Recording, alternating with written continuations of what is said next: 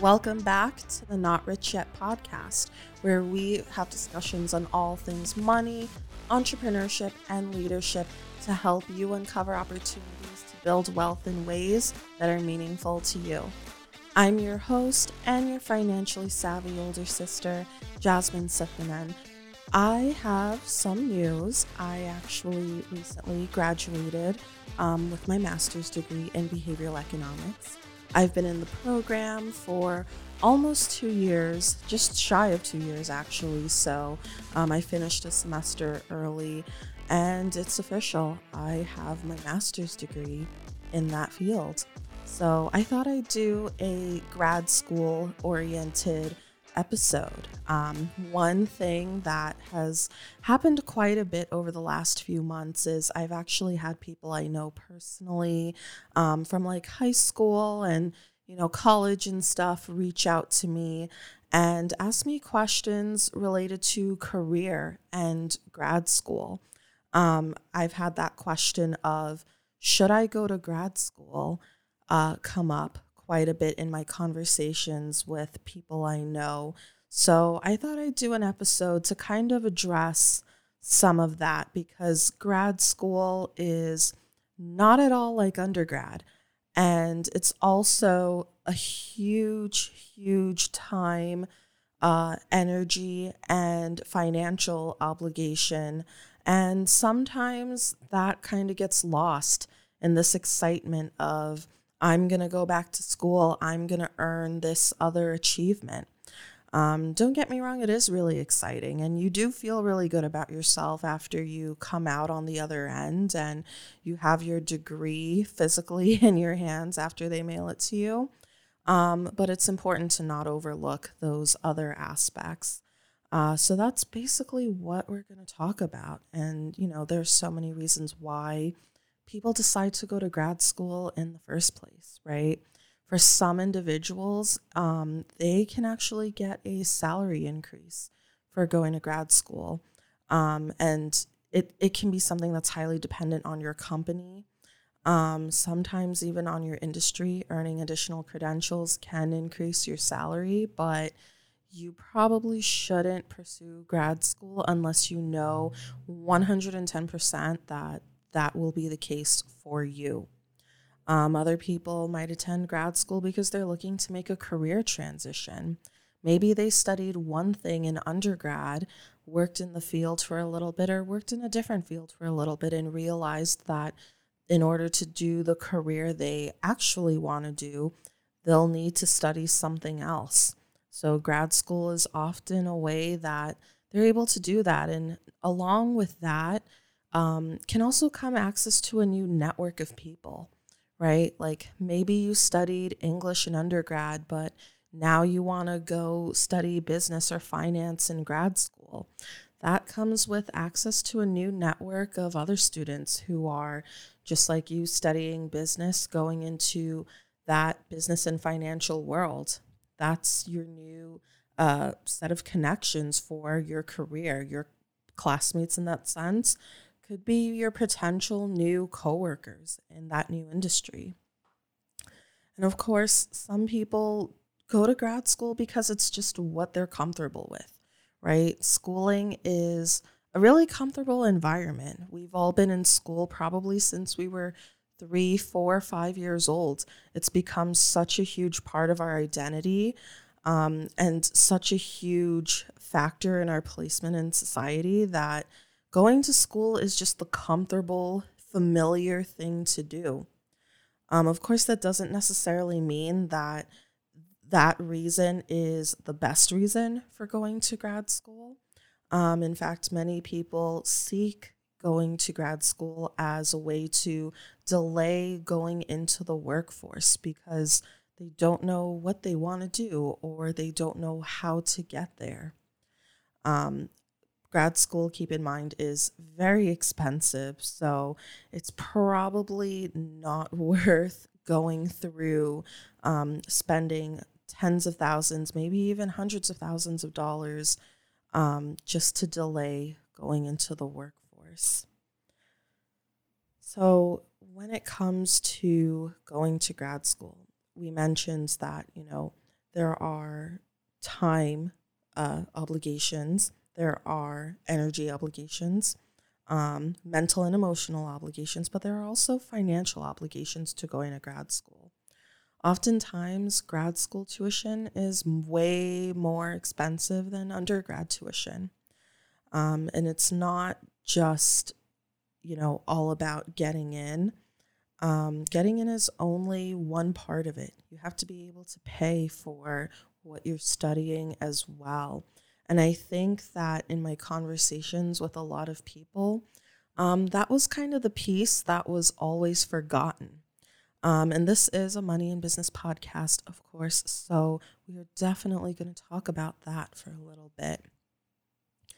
The financial aspect of attending grad school was actually one thing I kind of considered when I was just starting out, but I definitely could have considered it a little bit more than I actually did. So one of the first things that I tell people is just make sure, if you intend to go to grad school, make sure that you are saving for grad school, right? And the crazy thing is, whenever I say this to people, I always see such a surprised, shocked look on their faces, like, oh, wait, I forgot about that. It's probably not a great thing. You do want to make sure you're as financially prepared for grad school as possible because it can be very costly. Typically tuition is paid by the number of credits you're taking at a specified rate. And you're going to want to know how much your desired university is charging for those credits. So make sure you are saving for potentially going to grad school next. And if you are not yet saving for grad school and you think that that's something that you might consider going into a year, 2 years, 3 years down the line, now is the best time to start saving some money. Even if you're only able to put away $100 a month, $150 a month, it still can make a difference. It still can help you feel just a little more prepared than you would have otherwise. The next thing you might want to consider when financially preparing is whether or not your employer offers tuition assistance. So for individuals who have been in the workforce for a little bit before going to grad school, this is one option for funding your studies that you have. Some employers offer tuition assistance to full-time employees. Of course, you're going to want to make sure you double check some of the stipulations around that because some employers offer tuition assistance as a benefit, but maybe you will have had to work at the company for, say, 6 months or 3 months or 8 months before that benefit actually kicks in and you can actually use it. So you want to make sure you figure out those details and see if this is a viable option for funding your master's degree at this time. And if your employer doesn't pay for your master's degree in any way, shape, or form, you could consider switching jobs and finding an employer who does. But again, make sure you're just aware of those stipulations around timing specifically. When will that benefit actually kick in for you? So you can make sure that you're not going to be spreading your finances too thin too quickly. You also want to consider if you qualify for any institutional aid from your desired university. So institutional aid is basically any grants, any scholarships that the university gives to you. And many grad programs do offer scholarships. Sometimes you actually have to just ask. And actually, that was how I got a small scholarship from my school. After I had applied and after I had gotten accepted, I asked about scholarships. Specifically, I asked about some merit-based scholarships. And I actually ended up getting a really small one. It was only like $2,000, but it was still a scholarship nonetheless. Um, and yeah, I basically got it simply because I asked what scholarships might be available to me. I didn't even have to submit an application or anything. So it goes to show that sometimes you never know what you can get just by asking questions. But otherwise, you want to make sure you go onto your school's website, take a look at what scholarships they might be offering, see which ones you qualify for. There are some scholarships that are geared directly toward first year grad students. So you can only qualify for those as a new and coming grad student. So you want to make sure you can take advantage of as many as possible. Some may be really low lift and may not require much of anything from you. Others may be higher lift and may require an essay. I remember last year I submitted an application for one scholarship that did require a pretty hefty essay. I didn't get it, but at least I tried. One thing that I was always told in undergrad when it came to scholarships was sometimes you might win a scholarship simply for being the only person who submitted an application. So don't be afraid to put in a little bit of work to submit an application for a scholarship because it can really make a difference for many individuals. Aside from that, you can also see if your university offers any tuition discounts. So tuition discounts, I feel, were a little more common during the pandemic when many students had no choice but to start taking classes off campus, right? Everyone had to be removed from campus and going online was the only way that they could continue their schooling. And I remember at that time, many students felt like they shouldn't have to pay the full tuition for their university, seeing as they're unable to take advantage of the on-campus resources that they were initially promised in their tuition. So at that time, tuition discounts became really, really popular. And I also kind of started my grad program at that time too, right around the same time. So I did ask for a tuition discount, and I remember reading on my school's website that tuition discounts were really available to students who were veterans or had some sort of military affiliation with the school. They could qualify for a small discount on the rate per credit. I do not have any military affiliation, so I actually asked my school's admission counselor about possible tuition rate reductions. And what she told me was, and this may not be the case for every school, this is just what the case was for me at my school. But basically, she told me to fill out my FAFSA and to tell her and submit documentation of what FAFSA estimates to be my expected contribution for the program. And based off of that number, I could potentially qualify for a small tuition rate reduction. So that could be another thing you explore when it comes to preparing financially for your grad school program. You do have to fill out FAFSA for that, most likely, like I did, but I wouldn't rule that out until you've actually double checked with your university. Again, this is just another example of how you never know what answer you could get just from asking a simple question. Then you'll also want to consider whether or not you plan to work while you take classes. Working can really offset, some of the costs, since you're earning an income and maybe you want to use some of that income to pay your tuition. It can be especially handy if you still live at home and don't pay rent, don't pay for any bills. You can use some of the money you earn from your full-time job or your part-time job or even your side hustle to pay your tuition bills. And I know that that's kind of best case scenario. I know there are so many people out there who are, paying rent, maybe paying a mortgage and attending grad school.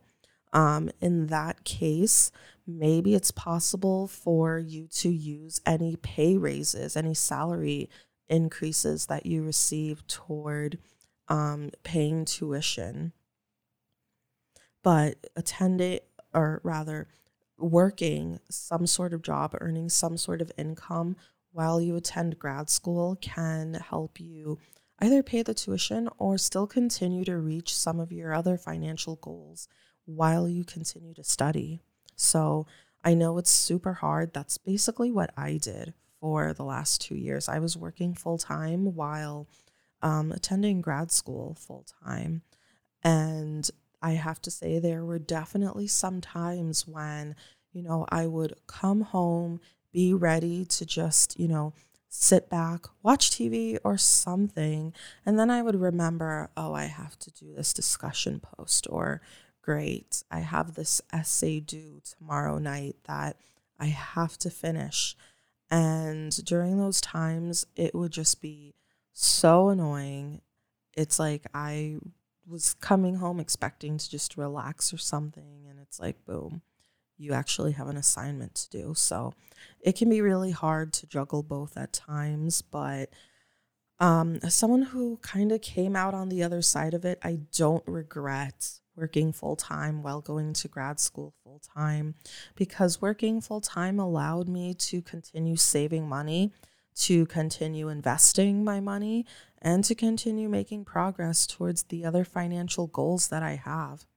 So for me, it was extremely important to not lose any time and not lose any traction on any of those goals. And it's going to be different for everybody, right? Everyone's different. Your priorities may be very different from what I felt were my priorities at the time. Maybe for you, you prefer to have that downtime, to have more wiggle room in your day-to-day for relaxing. That's something to consider when deciding whether or not to work while you attend grad school. But for me, it was definitely worth it. And then, last but not least, we have to talk about loans since we're talking about school and tuition. So the primary way you can get loans is through FAFSA, by filling out the FAFSA form. Grad students are eligible for federal student loans. You'll just be subjected to a slightly higher interest rate compared to the rates you received as an undergraduate student. One thing to note, federal grants are not available to grad students. So your financial aid offer letter is going to consist of primarily student loans. You can accept the student loans if you want, and if you feel that that is the best way to fund your education goals, or you can decline them.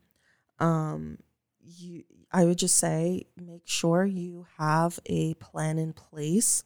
If you are accepting those student loans, make sure you have a plan in place for how you're going to manage that on top of your existing debt. So any other existing debt that you have, maybe it's an auto loan, maybe it's a personal loan, maybe it's credit card debt, maybe it's your mortgage.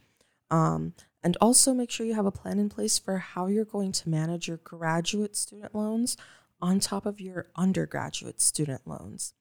And that's actually where so many people end up kind of getting a little bit financially screwed over.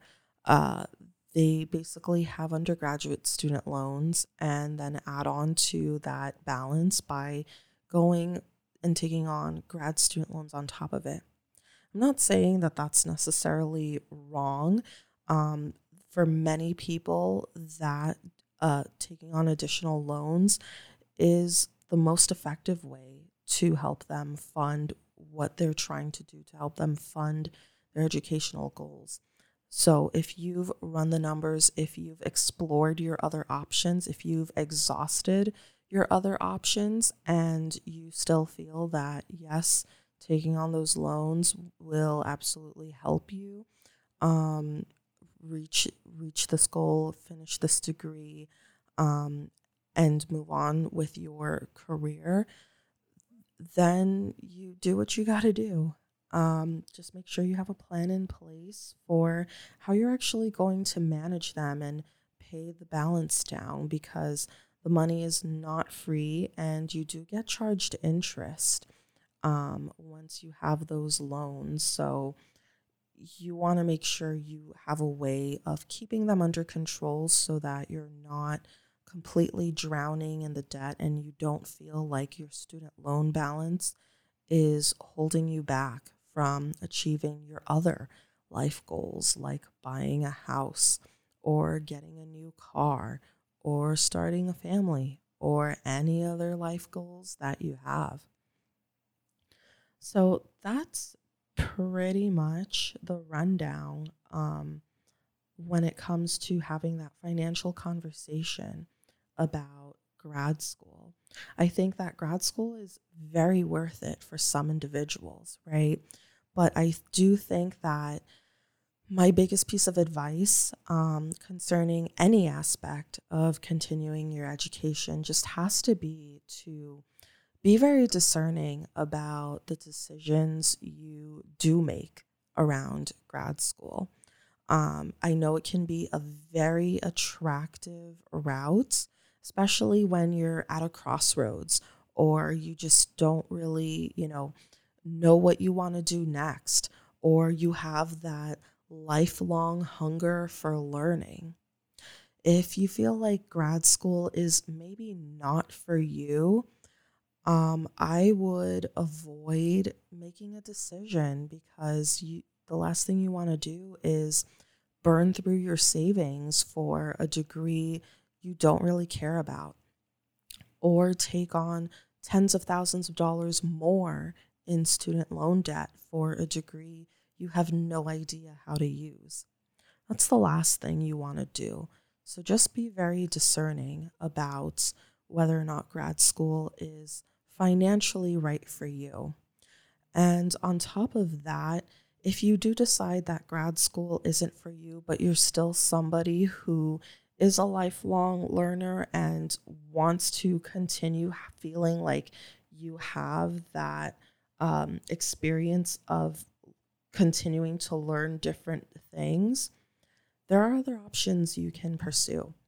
For one, sites like Coursera and Udemy offer a ton of college level classes from different universities that you can take. And that could also be a really good way of experimenting with a certain type of course to see if you're actually genuinely interested in the subject matter. So, for instance, if you think you might be really interested in studying finance more in depth, but you're not sure if you're ready to spend thousands of dollars on an MBA or a degree in finance, go on Coursera, take a few finance courses ranging on different topics and things like that, and see how you do. See if you actually like the subject matter. See if it's exactly what you thought it was going to be. And that could be a way to help you continue learning, to quench that thirst for wanting to learn new things in an affordable way that isn't going to cost you tens of thousands of dollars. Additionally, if your main goal with going to grad school is to grow your network, instead of attending grad school to do that, you might seek out some professional organizations that are either local to you, or maybe there are national organizations that you can be a part of. Many professional organizations are aimed at helping individuals in a certain industry connect with each other, gain a more nuanced perspective on the way the industry is developing. And many of them put on both virtual and in-person events. So one organization that I'm actually part of for journalism and media is actually called New York Women in Communications. So I subscribe to their newsletter. I can read their blog. There's a member directory so you can connect with other members. And there are both in-person and online events. So I can learn a ton of new things from other women who are in the industry. And I don't even have to pay, $30,000, $40,000, $50,000 for a degree to, get some of that learning in. So there are other ways to go about either learning new things or expanding your network if that is your primary reason for attending grad school. And then the other thing is, don't be afraid to reach out to people, right? In the same way that my old classmates that I went to high school and college with reached out to me to talk career, get some advice, and ask me questions about grad school, don't be afraid to do that too. If you're interested in a particular grad school degree, you can go on LinkedIn, type in the field of study, and see who pops up as having had that degree. Maybe it's someone who you went to college with for undergrad, or maybe it's someone who you work with who studied this field, or maybe it's even a complete stranger. If that's the case, I would just try to find some sort of common connection. Like maybe they studied your desired degree at one of the universities you're considering. I actually had someone reach out to me on LinkedIn in that exact way. They were interested in the behavioral economics program at the school I went to, and they reached out and said, hey, I actually applied to the school that you're attending right now for this exact same program. I would love to learn more about what you think of the program. So don't be afraid to connect with people and ask them questions about their field of study. Ask them if it's worth it. Ask them what kinds of classes they're taking. Ask them why they decided to study this in the first place. And who knows, maybe some of the answers they give can further persuade you to pursue the degree, or maybe you might realize that it's not for you after all. If you've made it this far, I want to take the time to thank you for tuning in to today's episode. As a valuable listener, you definitely inspire and encourage me to keep creating high-quality content that helps you reach your goals, which is why the best way to show me that you're getting a lot out of this episode and this show is to subscribe, rate, and review this podcast. By doing so, you'll also help other people find this podcast so we can all grow together. The more, the merrier. Please also don't forget to follow along on social media. We are at Not Rich Yet Pod pretty much everywhere. Plus, if you're following us on Instagram, you get to participate in fun, money, and business polls in our Instagram stories daily.